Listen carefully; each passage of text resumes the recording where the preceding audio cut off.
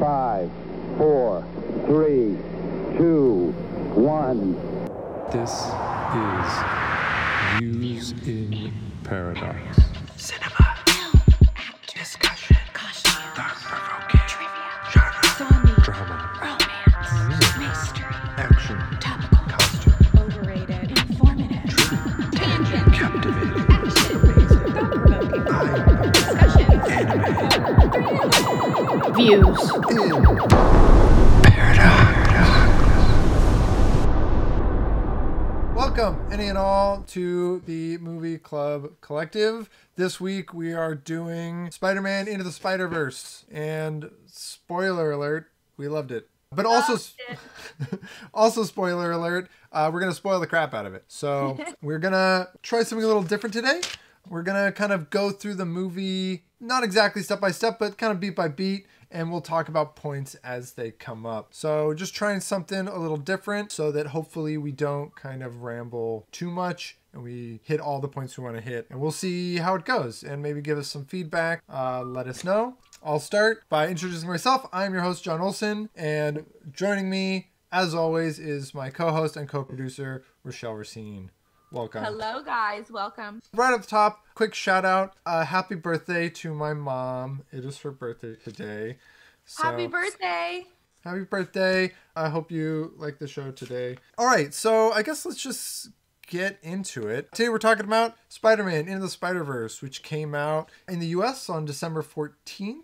2018. This movie was directed by three people: Bob Persichetti, Peter Ramsey, and Rodney Rothman. And it was written by Rodney Rothman and Phil Lord of Chris Miller and Phil Lord fame. So this movie kind of cleaned up at the awards. It won Best Animated Feature at the Oscars, the BAFTAs, the British Oscars, and the Golden Globes. And it was nominated for like 70 plus other awards, many of which it won across like the whole thing. Just crazy good movie, right? Yes, super good. I loved it. I'm not really superhero-y type movies. We've talked about this before. That's not really my thing, except Batman. Sure. And Spider-Man's like, whatever, but I loved this. I would totally watch this. Rinse it. I would watch it over and over. Happy we watched it. Everybody has their like superhero exception, I feel like. I know a lot of people who hate superheroes, but there's always like an exception. Batman is often that exception. This movie, though, I think good regardless. Yeah, regardless. My wife also not crazy about superhero movies. There's two exceptions to that rule. One is The Incredibles, and the other one is this movie right here. Both Incredibles is an exception of mine as well. Yeah. I mean, a good movie, a tight script is just, it's a good movie, right? Before we get into synopsis, you wanted to talk a little music, right? Yes. So this is another film that the soundtrack was amazing. It was off the hook. John, what were your favorite songs? The ones that maybe you listen to the most? Yeah, so as I was kind of chatting with you about beforehand, this movie introduced me to Post Malone. I guess maybe I'm not cool enough to have known who he is beforehand. Same. Yeah, but I like his stuff. Not all of his stuff, but I like some of his stuff now. And in particular, Sunflower is a great track. And like the way it's used in the film is brilliant. That was a lot of people's favorites that I asked around. And I really do believe it has everything to do with how it was used in the film. Yeah, it's really hard to separate kind of the tracks that you like from how they're used. Like my other favorite one is probably What's Up Danger, which is used near the finale. And like that sequence in general, kind of like a Goosebumps kind of thing. We'll get there. So I love that one. And there's a nice Black Alicious track in here.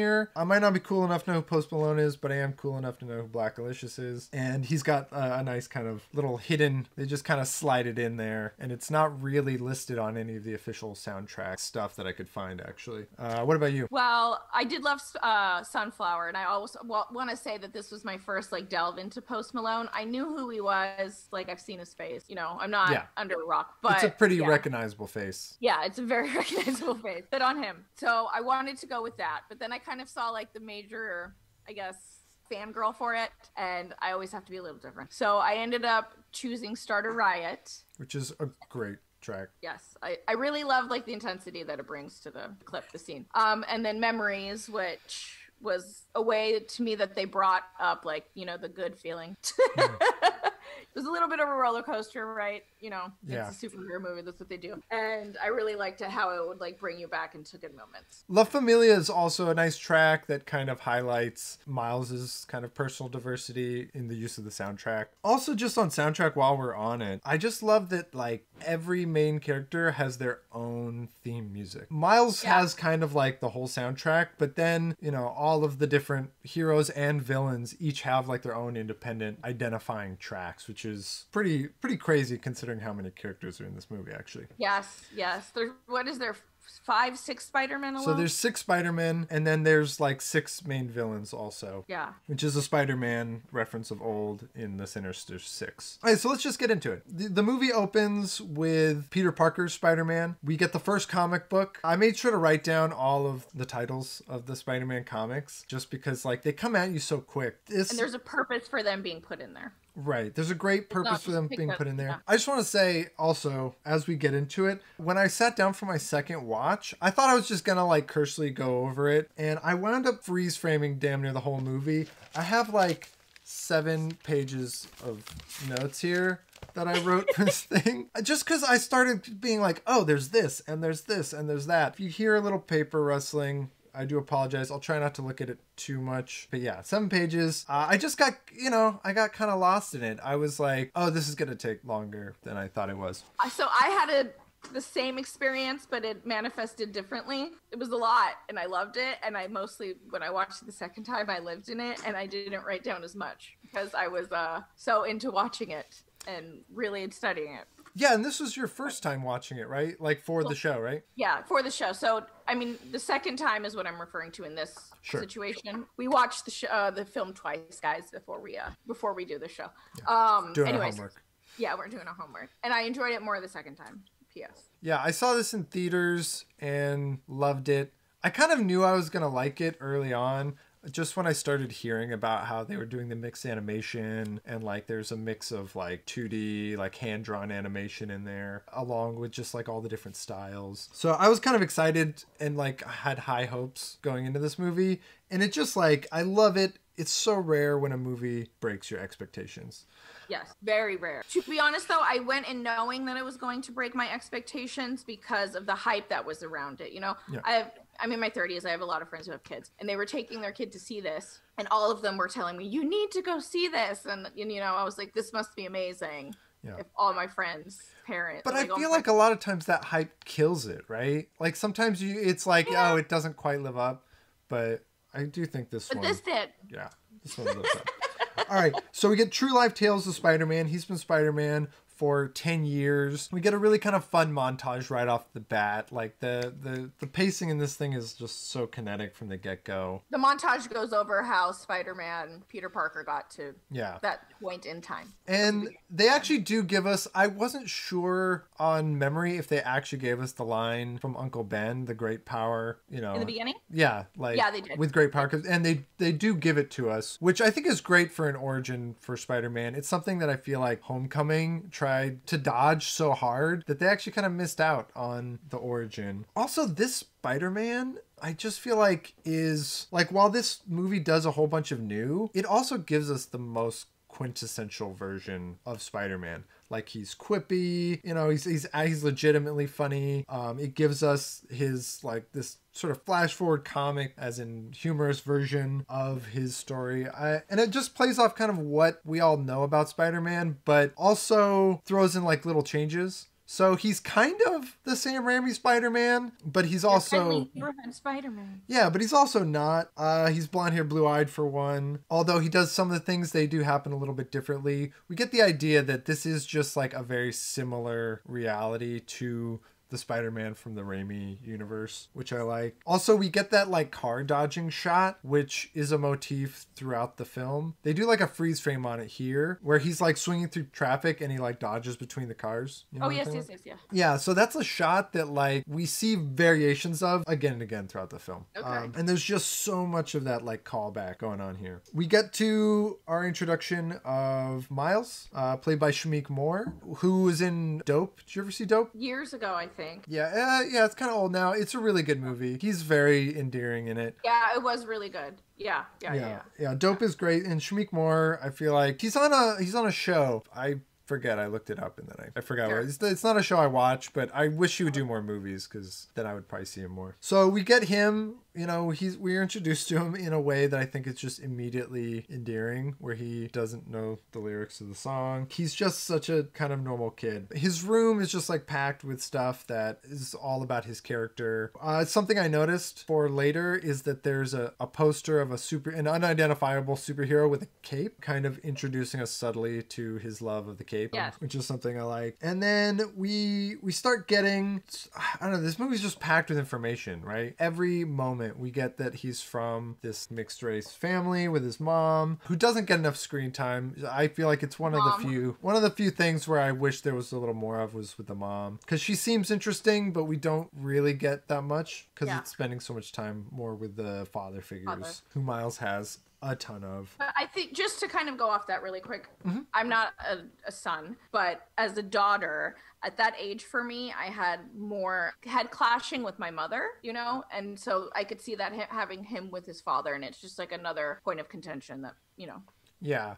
You know, I feel like this movie highlights how universal experiences can be. It's like it's taken a character who, you know, there was like famously some backlash about the idea of a black Spider-Man back in the day, like years before this movie.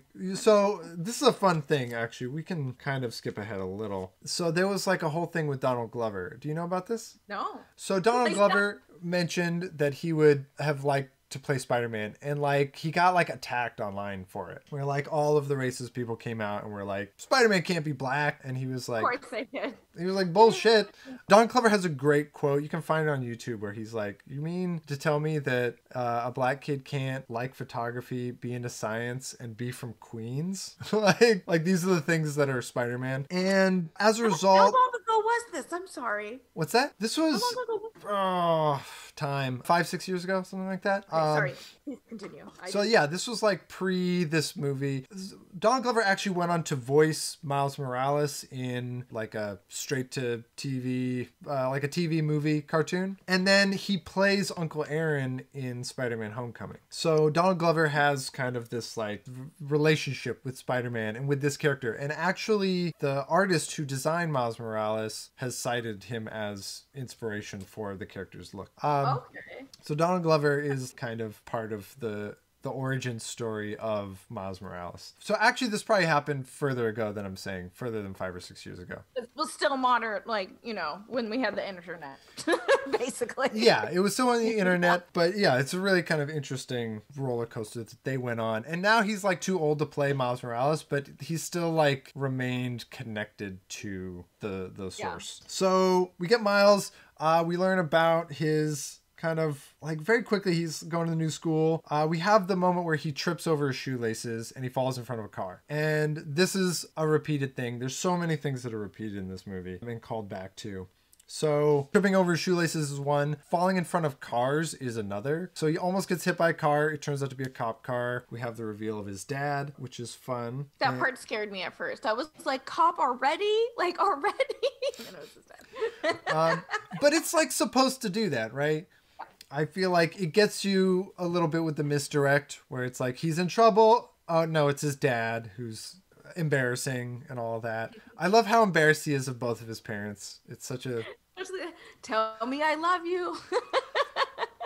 Right. And that's a nice setup for later too. I remember seeing this moment in the trailer, the I love you, because they used it in the trailer. And I just thought it was going to be like so cringing and that like I wasn't going to like the setup to this movie. And the execution of how it actually plays out, I really like. So we get to school. That's where we get that Black Alicious, by the way, where he's got the Chemical Calisthenics song in there. Okay. Like right away this is where I like really started freeze framing and like trying to see what's in there, because the montage of the classes goes so fast and they're just throwing a lot of crap at you. There's a really nice quote on the chalkboard at one point of all men are mortal. It's like a Socrates quote that they're studying on the board, kind of foreshadowing the death that's coming. You really picked through all of this. I love it. I'm just gonna let you talk then. Yeah, I went a little crazy. Please do chime in though. Oh no, I will. Yes. Of course. We I obviously learned so much. right. We get the Great Expectations, and it's paired with. So we get it in class that he's like clearly studying this book, and then we get it again when the teacher's going over his grades, right? He's like attempting to flunk out of the school because there is all this pressure on him to do well, right? The Great Expectation is like a very prominent theme, and his teacher assigns him an essay. She goes, "You're going to tell me about what you want to be." And at the top of his paper, it says Great Expectations. And it's such a nice kind of juxtaposition of theme where it's all the things that he thinks he's supposed to do at war with the things that he wants to be. And it's like how he can marry these two things, right? I bet we can all relate. We can all relate. Also, before that paper assignment, we do meet Gwen Stacy in class, and like we meet Gwen Stacy, and in the background there's a lecture going on about parallel universes, and we're meeting Liv from later in the movie, Dr. Olivia, whose name is artfully obscured. Yes, and she's not in the physical classroom. She's like in a education video. Right, they're watching a video about her science lab studying parallel universes. And like I was just kind of, when I was rewatching, just going like, I can't believe how many things this movie is doing at one time. So it's introducing us to the exposition, it's introducing us to Gwen Stacy, and like they immediately have a relationship where she's the only one who laughs at his joke and he's having a hard time connecting to people. Like we just getting so many things happening at once. We're like not even 10 minutes in the film and we already have been introduced to multiple Spider-Men, the idea of parallel universes. It's kind of crazy. We know a ton about Miles and his background, that he was in like one of these lottery programs to get into school. It's like we're just that's normal kind of for Manhattan, right? That was kind of, I was like, what? I didn't yeah, so this is the thing in not just Manhattan, but like major cities all across the states. But like Manhattan's known for it, Chicago as well. They have these programs where they take in minority students via lottery. And so parents will, like, you have to test in and then you have to get lucky. And it's like a way for you to go from inner city school program to, you know, like a prestigious kind of academy. So this is a real thing, and it kind of also just like highlights yet another social issue very subtly and like very smoothly. Well I think done. yeah, the way it does things in this movie is just like flawless. It's like butter. So he has the assignment and he's thinking about what's expected of him. He's like crammed between the books, right? And then it's like, well, who do you want to be? And it cuts to Biggie. It cuts the Biggie track and our introduction to Uncle Aaron. Well used Biggie track. Well used Biggie track. Just like great. Look at the city. Suddenly we go from topside to like underground. And That was a cool transition. I like that. yeah, there was a lot of like, just these segues are very well done. So when we're introduced to Aaron, we get a bunch of combat gear. So it's already kind of telling us that he's like who Aaron is. He's the cool uncle compared to his dad's uptight cop. Also, when we first see his apartment, we get a shot of television, and there's an episode of Community on TV where Donald Glover has on the Spider-Man costume. Oh. Fun fact, we've been rewatching Community at my house here, and we literally watched the episode that this clip is from last night. Oh wow. Is that how you like determine? No, I had read that Donald Glover was in the scene somewhere, and so I was like watching for it, and then I showed Brianna and she was like, oh, that's the episode we just watched. Like she pointed it out. So it was, Thanks, Brianna. yeah, complete coincidence, but a fun one. That's funny. So he's like the bad boy. They go down into the sewers so that he can do. Oh wait, I skipped over the shoulder touch. Oh yeah, that's huge. We get introduced to the shoulder touch. This is another kind of three-peat setup. We kind of get Miles isn't that cool with the ladies, but he wants to be cool. This is another thing where he's kind of like looking up to his uncle. He has so many father figures in this movie. It's just like chock full of them. He's got at least 4. We get the shoulder touch where it's just so silly, where he just puts his hand on his shoulder and goes, hey. And every time Miles does it, he looks ridiculous. Oh, Uncle Aaron also played by Mahershala Ali, the amazing, incomparable Mahershala Ali, from such things as Moonlight, where he won his Oscar, and season 3 of True Detective.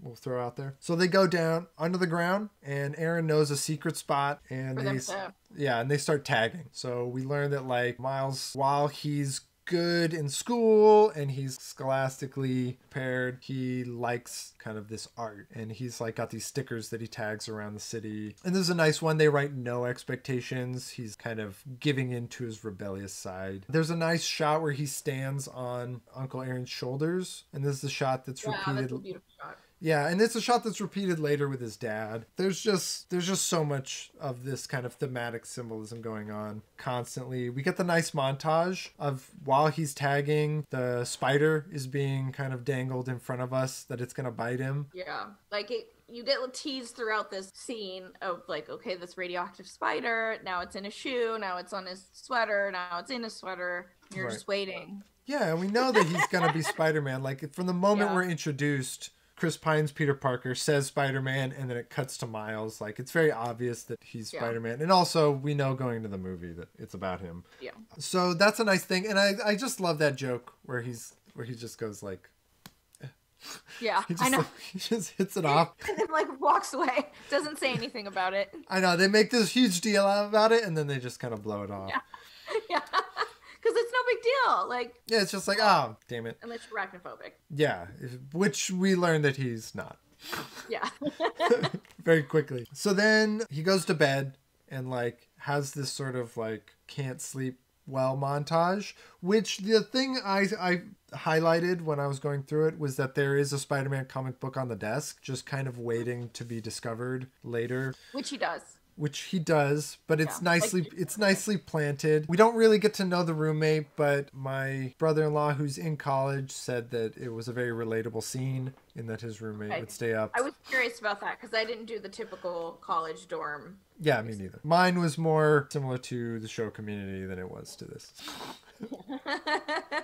So then the next day we meet Gwanda, which I love that scene with Gwen where she introduces herself as Gwanda because he's having his own moment where he's like sweating and why am I sweating? But she's having her own stupid moment where she's trying to blend in and thinks she's failing to do so. On a rewatch, it's so good because she's in her own movie, you know? Yeah, completely. When the first time I watched that, to touch off that, I thought she was like just uninterested and being like, I'm telling you something for you to go away, you know? And then upon the second watch, you realize it's because she's not used to this universe. Yeah, she's got her own agenda and she's like trying to hide herself, but then it's like, does she even need to? Like, she doesn't even know, right? We get the hair thing where his hair sticks.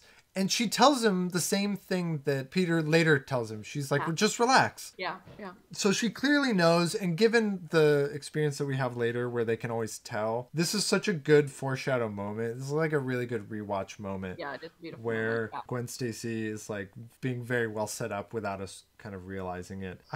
I love that joke that kind of comes just a little later after they buzz his hand off of her hair and he runs into the guard who's like, I know you snuck out last night, and he goes, play dumb, who's Morales? Not that dumb. It's so good. So good. Real quick, did you say the actress that played Gwen? Oh, I did not. It is Haley Steinfeld. I knew her from True Grit. Did you ever see that movie? No. She's great. She's like a little kid in True Grit, but she's phenomenal. Apparently she has a booming music career also at this point. Okay. Yeah, she's like pop star / phenomenally talented actress. You know, just one of those people you should hate because they do it all. Well-rounded, no big deal. Yeah, just good at everything. Great. good for you, Haley. True Grit, though, if we ever get around to that one, she delivers a great performance there. I also like that the Christmas album comes back. So in the opening montage, Peter mentions that he's on a Christmas album. Oh, yeah. And then in the janitor's office, or the security guard's office, we hear the Christmas album again. And it'll come back, of course, in the closing credits. We'll hear it like a third time. So they're just like constantly like planting jokes and then following up on them. We then get Miles's comic book cover, and it is The Two Spider-Men is what it's called. It's labeled like it's a special issue or something. So it's The Two Spider-Men, which is fun. And I like that we are like firmly in his origin story now. From the moment he gets bitten, we start getting the comic bubbles and we start getting the like... Yeah, that's when it's like, okay, we're in a comic book. Yeah, it becomes very comic. We start getting I love when they like write out the words to things. The car that again he almost gets hit by a car and this time he like lands it. When the car almost hits him though, literally the word screech is written under the tire. There's just like wonderful things like that. Yeah. My thing is, okay, I loved that. I want to be very clear about that. But people were saying that when this first came out that like this movie for animation, I'll agree, is like the first of its kind as far as like the comic book immersion. What's that movie with what's Scott Pilgrim versus the World? So to me it wasn't like groundbreaking because I've seen Scott Pilgrim versus the World, but I haven't seen it in an animation. Yeah, which is also a comic book adaptation, right? Right. Yeah. But I didn't know that this was first of its kind for animation because I don't get into this stuff. So that was nice to know that, like, okay, it was. Yeah. Some people did seem like they were kind of bothered by the animation. Like, I read a lot of stuff like that when it came out. And I think it's because of the way they do the focus. So when things are out of focus, they literally, like, have a color shift. Where, like, there's, like, it's almost like the 3D glasses look, right? Where there's, like, red on one side, blue. And they do that look, and it's very intentional. And also they do like a 12 frames per second thing. So particularly when it's high action, there's just less frames per second so that you're actually seeing the images a little bit longer and it's more framey so that it is kind of more like comic book panels. So these were like kind of intentional choices that they did with the animation to try and add kind of that layer of comic book feel. I do think I'm probably taking way too long with the synopsis. I just glanced at the time and we're already a good half hour into the show, which we can let them figure out the end then. We were hoping to like the reason it's taking so long for him to get through the synopsis in the beginning is because they are like chucking information at you the whole time. Yeah. Just so like once the climax comes. To break it down, you're just like, oh, they're doing this and this and this at once. And the movie just moves. It's just like boom, boom, boom, boom, boom. Yeah. So anyway, he goes to investigate the spider. I'm going to kind of rush through it. I'm going to see if I can't do it a little bit more by memory. So he goes to rush through the fighter and he meets Peter Parker, who's fighting a very monstrous and large version of the Green Goblin, which is kind of just like a fun, different version. And we are introduced to a Large Hadron Collider style machine. Clearly that's something, the Particle Smasher is something in the zeitgeist that they're playing with. And we discover that the villain, who is the Kingpin, who's like voiced by Liev Schreiber, in an unrecognizable role with his crazy accent, what kind of accent is that? Is it a Brooklyn accent? Yeah, that's what I thought. I think it's a Brooklyn. I thought it was Brooklyn. I'm not too versed in the borough accents. Yeah, we're introduced to the idea of parallel worlds again, and that this collider is smashing worlds together, and Spider-Man's like, it's gonna destroy everything, it's gonna create a black hole under Brooklyn. This Spider-Man again is very quippy and he's very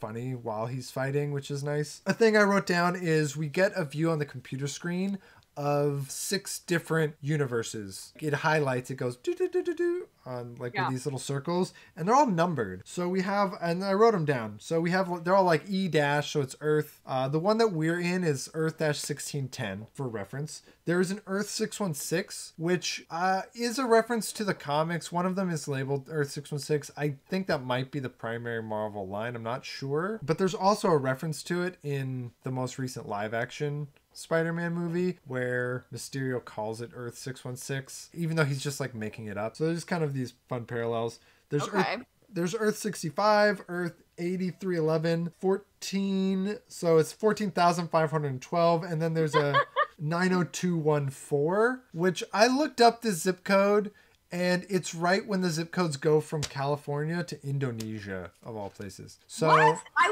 was like, that's for sure a California zip code.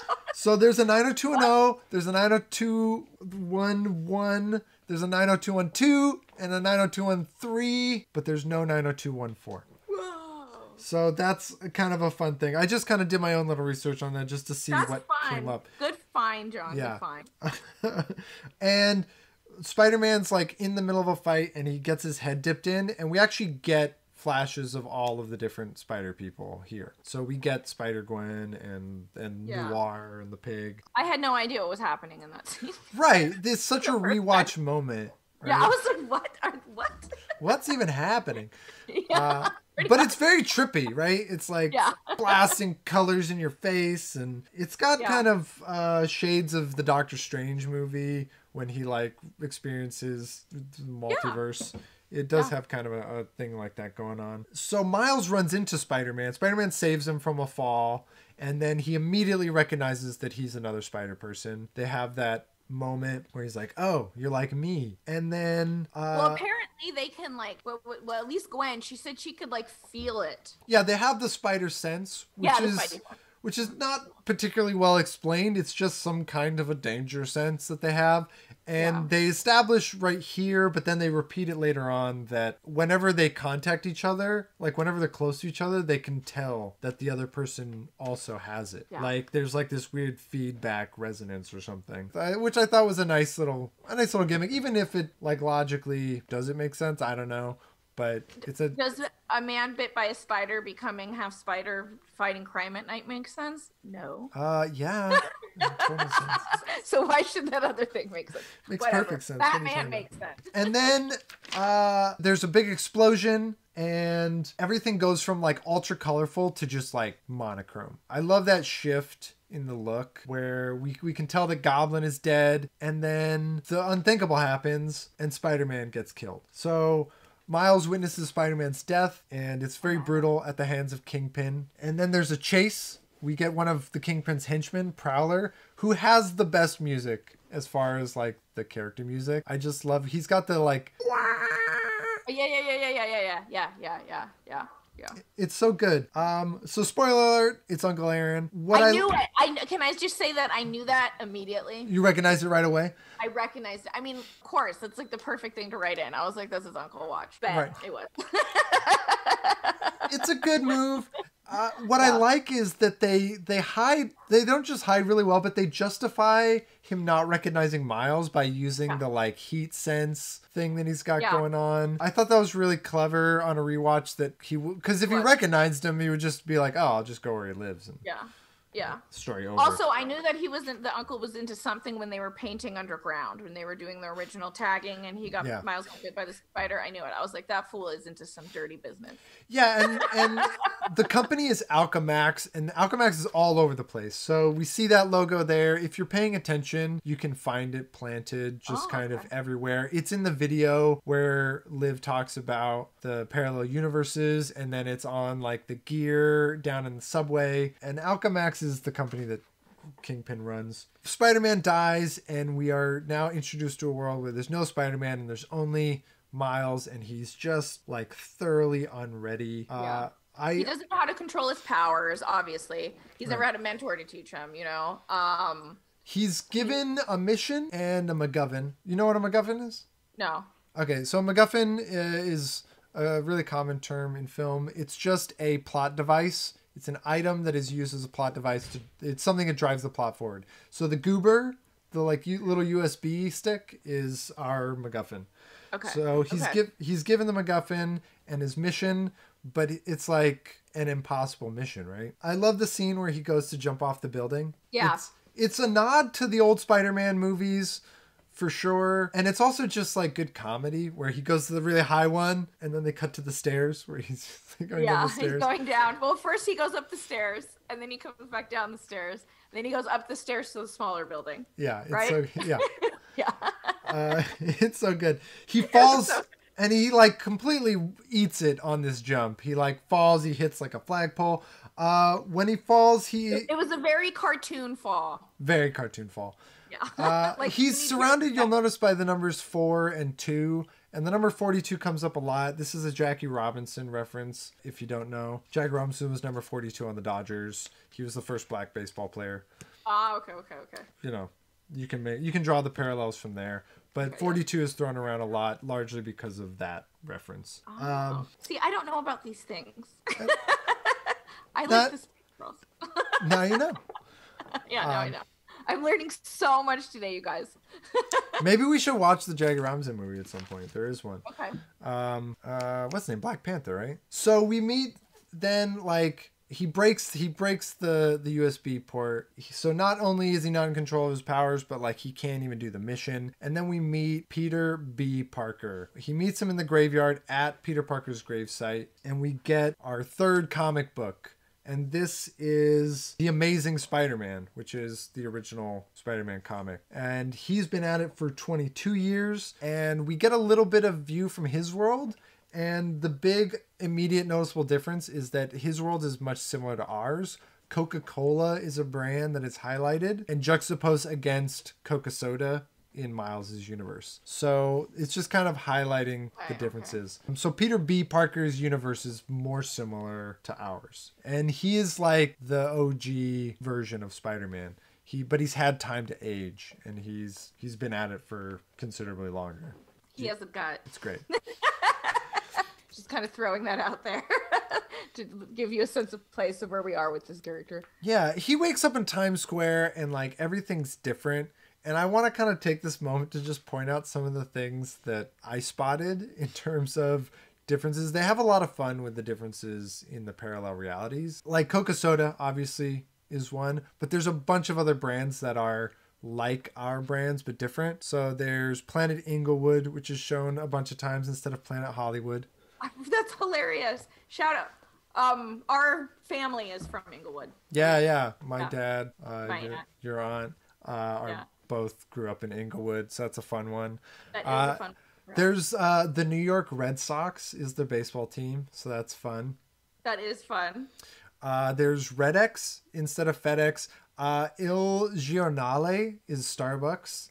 I read that this was actually the original name of the Starbucks company. Really? And that they later rebranded to Starbucks. But it's easier to say. Right. And I think there's a number of those actually where the original name is used instead of like a rebrand. I know Google's in there somewhere, but I couldn't find it on this particular watch. It's just there's so much coming at you. There's a poster for Baby Shower, which looks exactly like the poster for Bridesmaids. It's kind of a fun one. You saw a lot of good ones. I did not notice any of that. One that my brother-in-law caught was a Broadway ad for Hi Hello, which is matching Oh Hello, which is a show that John Mulaney was in. And John Mulaney is the voice of Spider-Pig. So he was in this show on Broadway like when this was being made. And so they put up an alternate version of it that has I think it even says John Mulaney on the poster.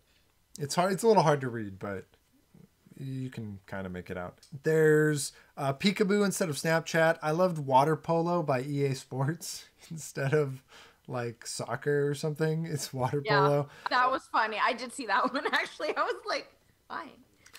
Yeah. Stephen Curry is a famous golfer in this world. Also, right? I'm gonna go out on a limb and guess that Steph Curry must have played golf at some point in his life, and that's why they picked golf, because they've done a lot of that throughout this movie. And the last one I'll mention is there's a ad for Clone College. Did you ever watch Clone High, the show? No, I have no idea what you're talking about. So Clone High was a show on MTV where they had cloned versions of historical figures like Abraham Lincoln and Cleopatra and... That sounds fun. Yeah. A bunch of others. I think maybe... When MTV had a good TV still. Right. And this show was made by Phil Lord and Chris Miller, who were like the producers of this movie. So in this alternate universe, that show went on to have a feature film called Clone College. Okay. So I thought that was a nice little nod. That's a nice nod. All right. We won't waste any more time on those. But they are fun. We then get to meet kind of Peter B. Parker, who's initially reluctant to join us, but Miles kind of guilts him into it a little bit. And I love there's like this bit where Miles is like, you can teach me how to web sling. And then they're on the bus. He's like, you gotta save your energy. And the bus is actually a really nice plot device to allow the characters time to talk to each other. Yes, it's actually, yes, agreed. It's beautiful. I did catch that, thankfully. They take it a lot, like on the way back and just around. Even like throughout the city, they take it, like as a crew when they all meet. Yeah, like near the end when there's like all 6 of them, you see them all getting off of a bus to head to the final mission. Yeah. It's like such a good joke, but also a really smart device. We do the Alchemax bit. There's a really nice joke in there where Peter Parker's like, we'll find the head scientist, and there's like an old man in the frame, and he's like, oh, it's her in the background. We saw her from the video. And he's like, all right, step 2, reassess my biases, and step 3, we'll move on. He tells Miles there's the cape joke I mentioned earlier, but we won't linger on that, where he's like, no capes. But he tells Miles to stay behind, and then Miles sees Kingpin show up to the lab while Spider-Man's in there, and he immediately goes to chase him. And I just love how this played out, because in so many movies, this is the moment where we just keep the tension going of like, no, you shouldn't be here.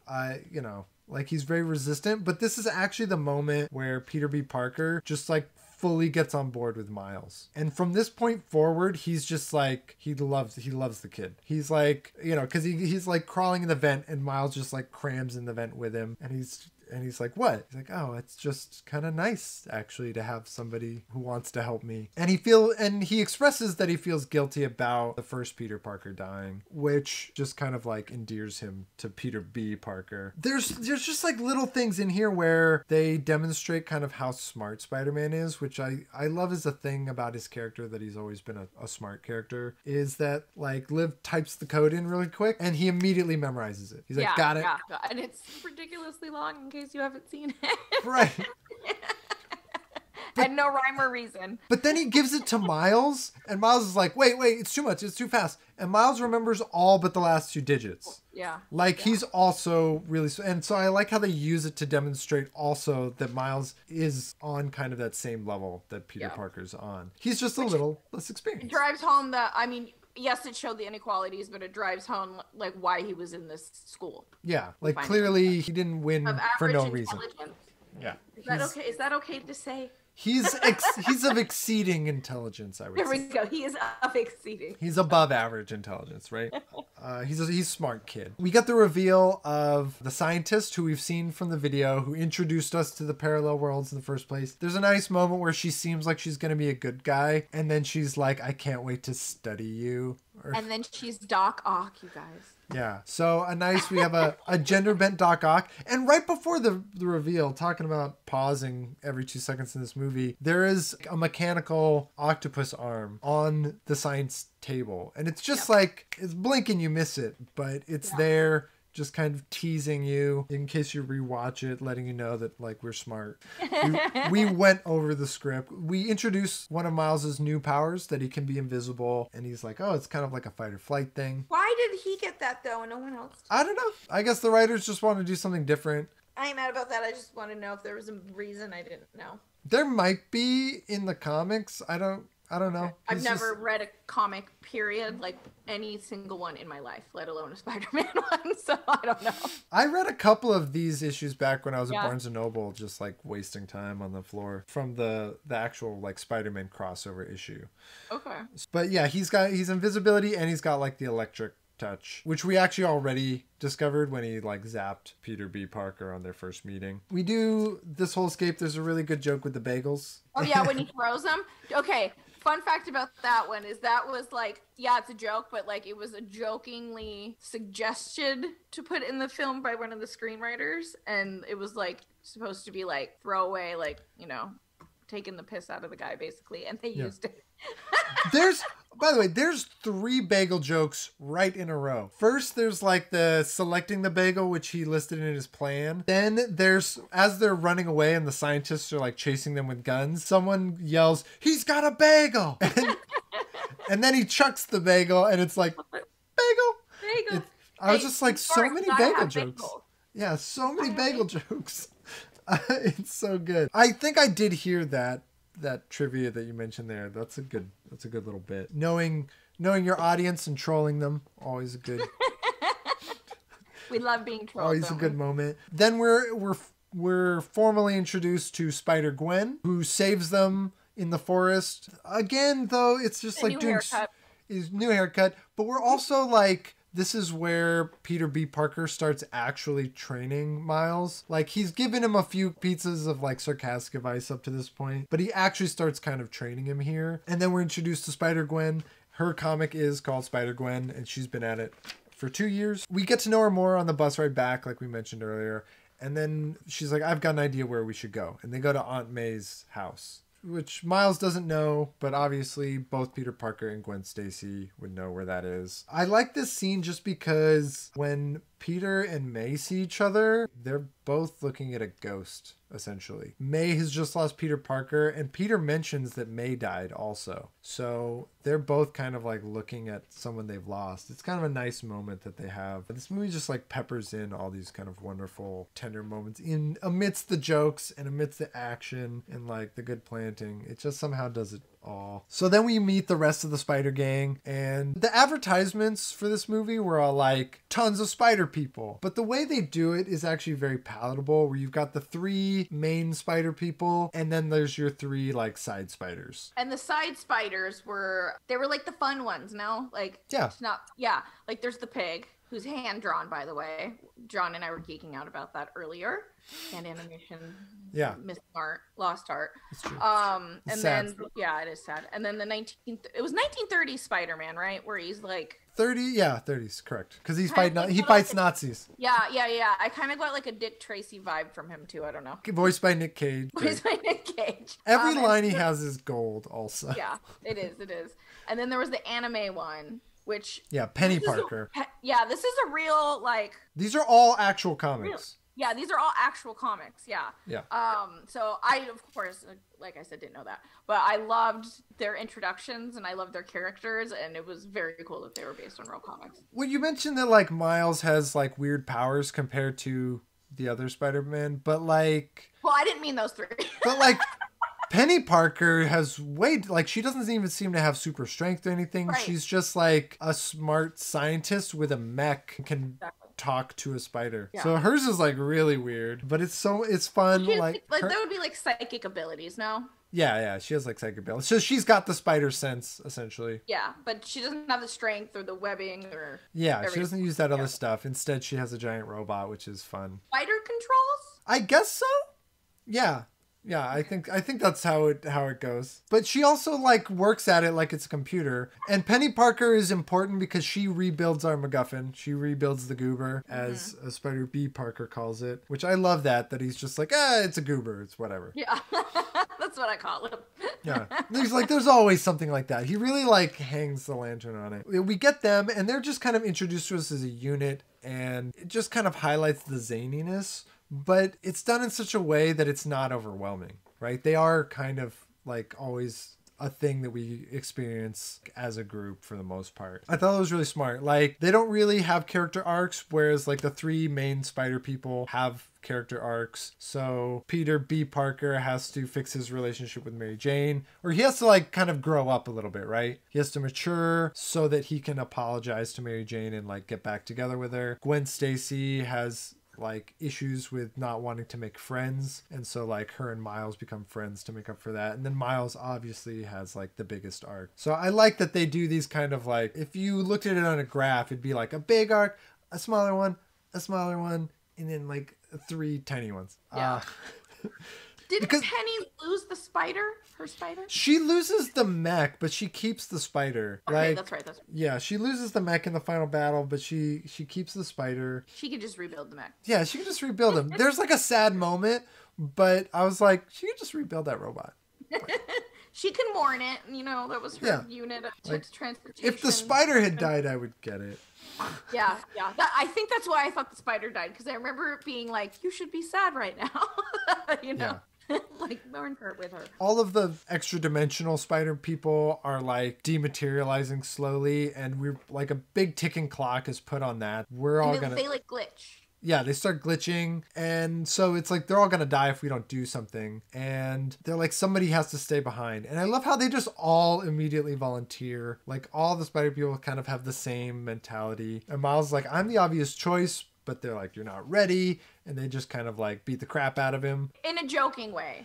Yeah, but they're so brutal to him. And then I love when Spider Noir's like, we're talking about him while he's looking at us. Yeah. Like, they're all just like, he doesn't got it, he's not ready. And the Spider-Man turns around, he's like, he's looking right at us while we talk about him. He does have the best lines. Like every line is great. It's just, yeah, they're all classic. Some of them are so ridiculous. Yeah, Miles can't control his powers. He leaves the group. He kind of runs off, and he goes to the person he's gone to before. He goes to Uncle Aaron's house, where it's revealed that he's the Prowler, and everything is kind of upside down. Again, there's like a car hits him.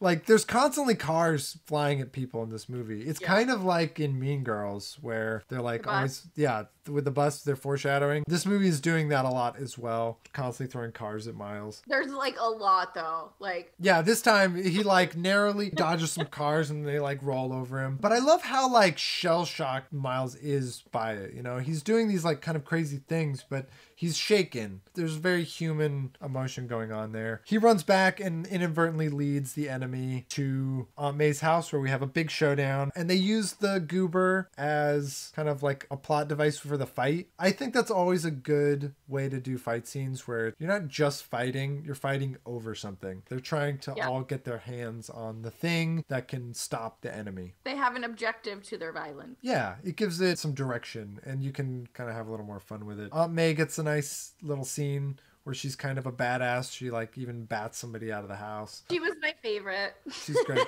Like my favorite featured character. Yeah. Voiced by Lily Tomlin, who's great. And then we kind of hurtle towards the finale. Oh, I can't skip over the last big death in this movie. So Prowler corners Miles, and then Miles reveals himself to his uncle, and Prowler's like, shit. He's like, man, why did it have to be you? They have that moment, and I gotta say, one of the most chilling moments in the whole movie is when his uncle pulls the mask back over his face, like he's gonna murder him. I thought he was gonna murder him. I was like, you, but then he didn't. Yeah, he doesn't really get the chance because Kingpin straight up shoots him. And then Kingpin has killed everybody important to Miles that dies in this movie. He's like really put up as the ultimate villain in that he's actually the one kind of murdering everybody. We kind of skipped over Kingpin's motivations, but he does have pretty clear motivation. Yeah.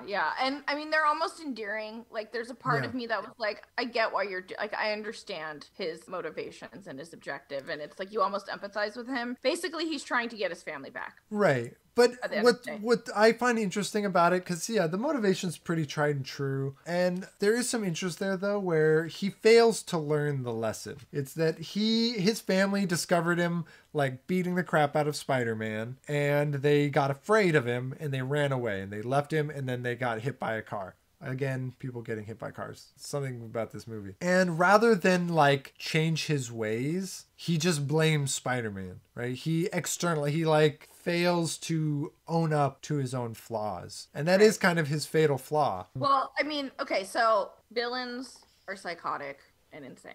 That's just the way of the world, right? And the way of storytelling. And so it would make sense that he would keep doing the same thing, expecting different results over and over and over again. Right. But he is a character that like could in theory have a redemption arc. He could. There's he had the left it. possibility because of his past. But he's insane and he's not learning the lessons. Instead, I was honestly he just doubles expecting down. I was expecting a character arc from him, honestly. I don't know much about the comics again, so I didn't know that he was like a big enough villain in the comics. Like I knew who Doc Ock is. Pretty popular villain. I didn't know about him. In the comics, Kingpin is one of the like key Marvel villains. So he features prominently in Spider-Man and he features prominently in Daredevil. And in fact, in the Netflix Daredevil show, Kingpin is like kind of the main villain in the series overall, played by Vincent D'Onofrio to great effect. And Vanessa is a character that's explored in that show a lot. So here, she's just kind of referenced as his wife, and he has a kid. But in that show, they actually like kind of dig into it. That's a good show. I think it's pretty decent. Maybe you won't watch it, but that one also digs into Kingpin a lot. He is kind of one of these. The idea is he's the kingpin of crime, right? He's like the head honcho. And I do love how cartoony and ridiculous he looks. He's just so huge, and he's just like this blob of darkness. He's basically like this big block with a tiny head and a black suit. Yeah. And it was well done. I saw a lot of comments online saying that they didn't think his character was portrayed to give his comic book version like an ode, an ode. Yeah. Yeah. But I like the way it was drawn. Like, I like the way he was portrayed. What do you think? I also liked it. It was a In stylistic. comparison to the comic? Yeah, I mean, he looks a little bit more normal in the comics. He's a little less of like this, like he doesn't have that like hunch that he has in this movie. But personally, it didn't bother me. I thought it was just kind of like to make him even more. He is expressing on the outside what his inside is. You know, he is a completely. monster. And thus, jarring and dark and yeah, and thus he looks monstrous. After the uncle dies, Miles is freaked out, and the other spider people decide that they're going to leave him behind. And they have this nice moment where they acknowledge the loss that he's got. They're like, we've all had some version of the loss. And we get all those versions except for Spider-Ham. But Spider-Ham doesn't play the moment for laughs, which is pretty brilliant. Because he's probably got a joke version of the death, but instead he just goes like, it's the hardest part of the job. Like, I like how they played it there. So they all kind of leave Miles behind because he's just not ready. Like, I love this moment where it's just him and Peter B. Parker, because B. Parker is still trying to train him. Like, he's still trying to get him to step up. He like wants him to do the thing right there, but since he can't, he's like, all right, fine, we have to leave you behind. You know, if you can't do the stuff on command, then you can't do it at all. Also, just quick aside, there's like a weird moment in this film right here where the roommate comes home and they all like have to hide on the ceiling. they're on like the ceiling, which is where Miles finds himself the first time he wakes up after being bit by the spider, right? Oh, yeah, he does kind of do that. Yeah. And they also they're shaped like a spider with their limbs. Oh, So I didn't even notice that. yeah, and they even are like, their limbs are doing really weird things just to kind of make them look like a spider crawling around on the wall. Also, this was another freeze frame moment. The comic that he's reading, his friend, is a comic that says, it's Imagine That, which is a version of the What If comics. So it's an alternate version of the What If comics, and it says, imagine that more than one Spider-Man exist. And it pictures 6 different spider people than even the ones we've got. So it's just like this alternate version of the exact thing that he's seeing. It's very nice there. And they like sneak in some other, like their Spider-Woman is in there. There's like a luchador version of Spider-Man. Yeah. That one's great. I wouldn't mind seeing that one come to fruition. I know, bring him in the sequel. Is there going to be a sequel? I think they're working on one. Yeah, I think they are. I saw something about it somewhere. Yeah. But side note, I thought Disney now has the rights to Spider-Man. Like Sony finally gave it up. No, Sony still has the rights. They just share it with Marvel. They've got a deal where they're sharing it. Okay. Well, I personally think that they should be the only ones to animate it because I cannot see Disney doing this well. Right now, Disney has everything basically except Spider-Man. Like, they have all of the Marvel properties back because they used to not have X-Men and now they have X-Men. And they kind of have everything except for Spider-Man. But who knew Sony Animation could do a movie this good? It's so good. Well, they had 180 animators on this project. That's a lot. That's a lot of animators. Yeah. That's a lot. I don't know what a typical Pixar has, though. It's got to be somewhere in the ballpark of 100. Yeah. I know someone I can ask. Well, I'll ask and report back another day. Yeah, it sounds like a lot, though. So we'll just I'm sorry, but I want to say that I do know that is the largest animation team that Sony has ever had for anything. So. Oh, wow.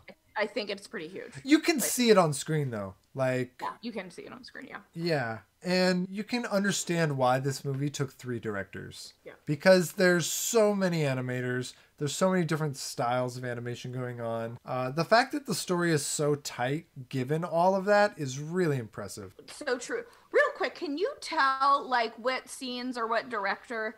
Because, it's not an animated film, but Bohemian Rhapsody had 2 directors. Yeah. Separate. They didn't, like, collaborate. Right. And you can tell. You can tell? Yeah, you can tell. In this movie, I can't tell except to think that, like, somebody directed the animation behind Spider-Ham. Or, like, you know, just, like, the different elements that they've got going on. And the different animation styles. Like, Penny has her own style, and Noir has his own style. And they probably have little pocket teams that have different directions. But other than that, I can't really tell the difference. There's a movie, Cloud Atlas, which has 3 directors, and 2 of them are the Wachowskis, but like the other one is Tom Tykwer, and you can easily tell the difference between who directed what. Given their past resumes, like that's a movie where I can really tell the difference. But on this one, I don't know. I think they collaborated really well. Yeah, they collaborated really well. Like when I looked that stuff up earlier, I was like, there was 3? Like, Yeah. like what? You know, it's, for me, it was hard to believe. Yeah, a little crazy. And unusual.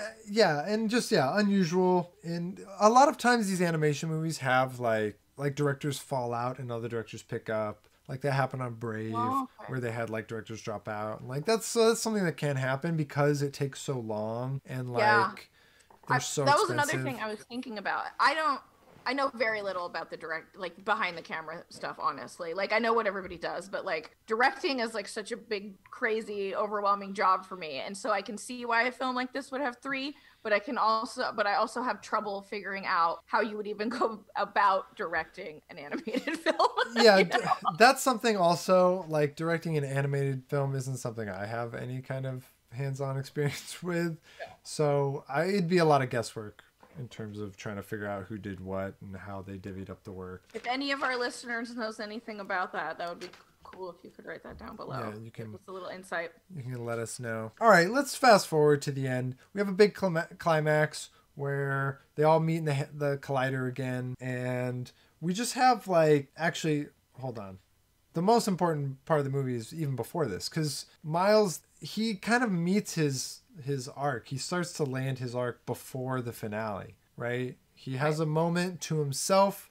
His dad gives him one last pep talk at the door where he literally can't say anything in return. His dad is like trying to tell him that his uncle is dead. That was a beautiful shot too. Yeah, where they have him on the 2 sides of the door. Yeah, that's a heartbreaking moment. He's like leaning up against it and he's like, there's a spark in you. And obviously we know he's got spark powers, but it's the moment where he first does things intentionally, right? And he uses both powers intentionally. First, he uses the electricity to like shatter the webbing that he's tied up in. And then he turns invisible to like avoid the roommate. He does both his unique powers very intentionally, which up until this point, he's always done more or less accidentally. And then we have the What's Up Danger montage where he does the jump. He goes up to the highest building he can find this time. And we actually, in this montage, the building that he falls off of the first time, he climbs up. He jumps up the same building. But through the buildings, yeah? Well, yeah, he does like a back and forth. Yeah. And we get before he fell and there was like the words, ah! And this time he goes up and there's the words, woo! Yeah. So it's just like the opposite emotion. Like everything's kind of like coming back and building up to this moment where he goes to May and he like picks out one of the spider suits and he spray paints it and he puts his own tagging on it. And doesn't he like put his like hoodie on or something a bit out of the ordinary? Right? Yeah, he wears the hoodie on top of the thing for some, and he wears tennis shoes. Yeah, I thought that was really cute. It was like, it spoke to the fact that he was still a kid. I like how he wears tennis shoes. Also, like, in a kind of a comparison to that, Spider-Gwen wears ballet shoes, which I didn't catch the first time. I didn't know. Yeah. Yeah, watch it again. She's got, like, blue ballet shoes on the whole time. It's great. You go, girl, with your, like, agile ballerina self. Mm-hmm.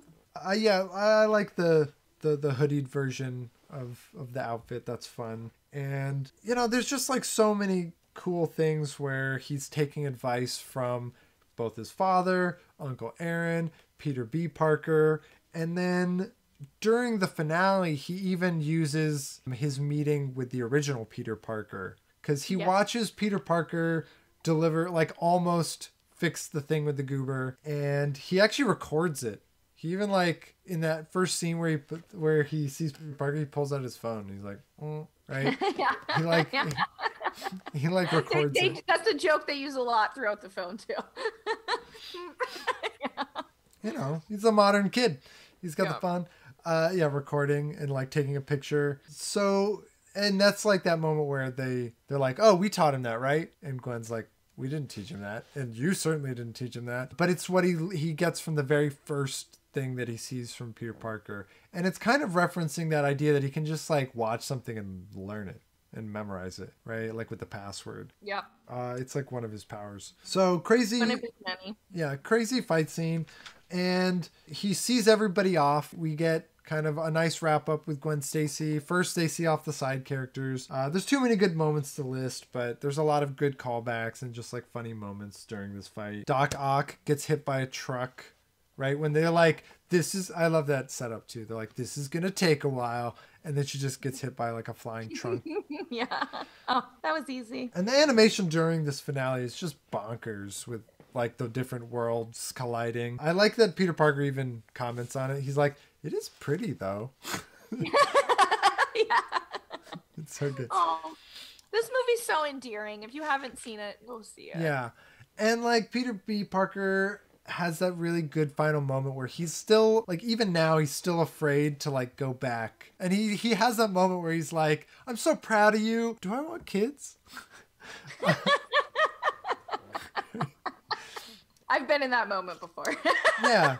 And like Miles flips around all his lessons on him, right? He does like all of the things that Peter B. Parker has done to him to show him up and like kind of be sarcastic with him. He turns it all like back on him, even like the watch the hands bit. And he throws back out the leap of faith line, which is a great one. I took so many notes here. I feel like I should have written just like a dissertation on it.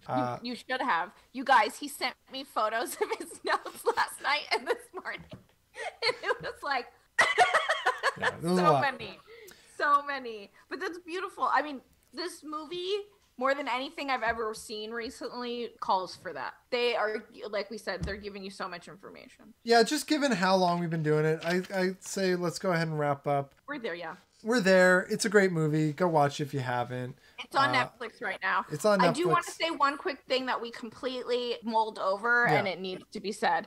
So this was Stan Lee's final voice acting role. How did we forget?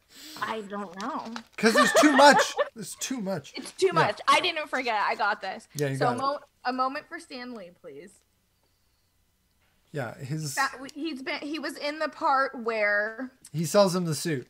He sells him the suit, and it's kind of like a joke, like you got to keep it whether it fits you or not, you know. Yeah. And then it always fits eventually. It always fits eventually. Ding. Which they call back that line. Aunt May gives him the web shooters, and she goes, "Made them myself. They fit perfectly," is what she says to them. Like, it's such a nice callback. And Subway, yeah. So it is said that he is placed into every Subway that we see show up. So it's kind of like Where's Waldo, where's Stan Lee. I paused and found two of them. So I found it in the very first subway transition. It's going by real quick, but you can see him really clearly. And then I also found him in the last subway car that we see, where Miles is like riding behind it. Yeah, I don't know if he's in all of them, because I did check like a couple others that I couldn't find him in, but he's definitely in some of them. Confirmed. So that's that. We didn't want to forget that. Yeah. Not at all. Yeah, I feel like, goodness gracious, we could go on about it all day. Oh, hold on. I can't be done ever. No. I wanted to talk a little bit about just like the tiny issues that I had with the film, and they kind of both came up during the end and had to do with the dad. One is like the way he appears at the end in the collider room. There's like a blink and you miss it scene. Oh. Like first he sees the tower, then he's in the ballroom where like the elevator is, and it's just like I missed it the first like 2 times I saw this movie. It's so fast. It's just like because there's so much other crap going on, and then he's down below and he watches his son as Spider-Man triumph over Kingpin. So it was just like one of these things where I was like, how did he get there? Because it's just so quick. And then there was just like a question of, does he know that his son is Spider-Man? Because he straight up says, I love you to him in the outfit. Yeah. And it's just, they kind of leave you with this, like, it's unclear. It's the tiniest gripe in the world, but it's all I kind of got To go off what you were saying about the father, I actually felt that throughout the whole movie. I was like, why are you always in the right place at the right time, but you're not the superhero? So you're like, when your kid falls and like you save him from the street. So like when you he was like putting up a sticker somewhere too, and he finds him, right? Like, we cut to him a lot throughout the film. Like, yeah, he's right there when he finds like the uncle, right? Yeah, you're right. Like his dad has his own superpower of just like always being close to the action. Yeah, exactly. Because he's a cop. I guess that's what they do. Yeah. Yeah, right. Yeah, and like when he does the mural at the end, he stands on his dad's shoulders, just the way he did on his uncle's shoulders. So it's like he's got the two Spider-Man fathers, and then he's got like his father and the uncle who are like the cop and the criminal. Like, there's just so much kind of fun going on there. So we actually have some announcements to make. Yeah, take it away. So we are rebranding. Name is being changed across YouTube and then all the other platforms to Views in Paradox. If you like us on Facebook or follow us on Twitter or anything like that, it's just going to be an automatic name change. You don't have to like go re-find us. And then the group is going to stay the same, Movie Club Collective, because we still love the idea of all of us, you know, being collectively interested in this film for the week and being able to discuss it and share what you guys have to say about it on the show.